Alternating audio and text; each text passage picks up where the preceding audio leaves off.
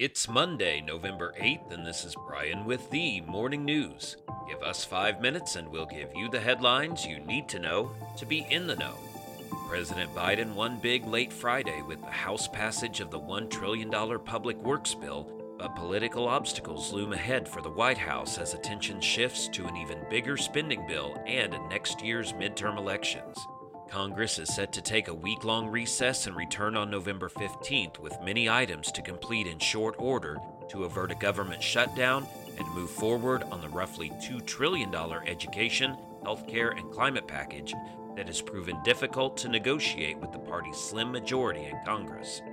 Public opinion over the administration's handling of the economy has been hit by concerns over rising prices, with inflation running at its strongest 12-month pace in more than a decade. Mr. Biden will travel Wednesday to the Port of Baltimore to tout how the bill will make the nation's supply chains more resilient.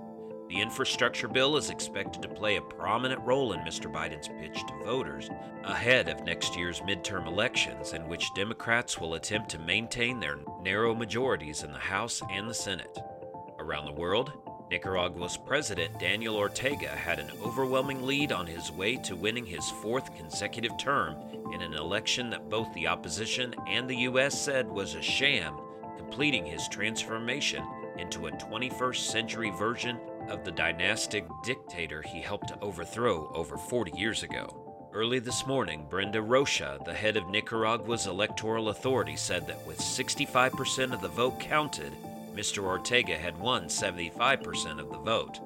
5 small satellite parties controlled by Mr. Ortega and nicknamed Zancudo or Mosquito parties split the difference. Ms. Rocha said abstention had been 35%.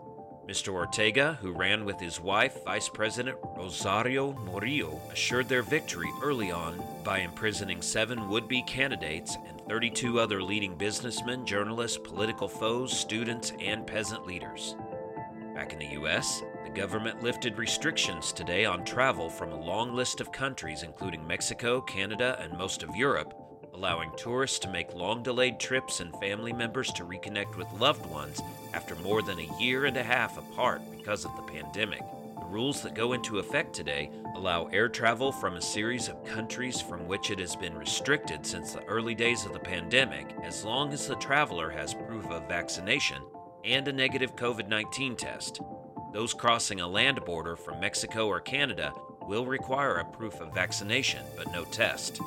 U.S. citizens and permanent residents were always allowed to enter the U.S., but the travel bans grounded tourists, thwarted business travelers, and often separated families. The change will also have a profound effect on the U.S. borders with Mexico and Canada, where traveling back and forth was a way of life until the pandemic hit and the U.S. shut down non-essential travel.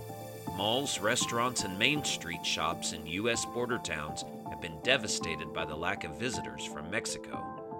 And Kenya's Perez Jepchirchir won the 2021 New York City Marathon to become the first woman to break the tape in the iconic race in the same year as winning Olympic gold.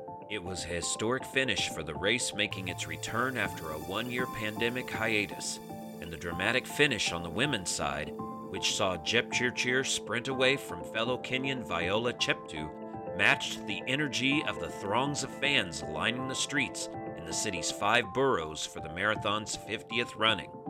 Jepchirchir's victory on Sunday showed her tactical mettle. She lurked in the lead pack of women until reaching the Bronx and stayed with a breakaway trio of East Africans until the final stretch up Central Park's west side.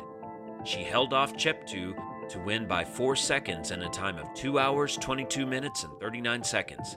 Ethiopia's Ababel Yeshane finished third in 2 hours, 22 minutes, and 52 seconds. Now you know, and you're ready to go with the morning news. These headlines were brought to you today by Podmeo. Start your podcast easily at podmeo.com, the world's #1 podcast hosting. Subscribe to this daily morning brief on Spotify, Apple Podcast, and themorningnews.com. Thanks for listening.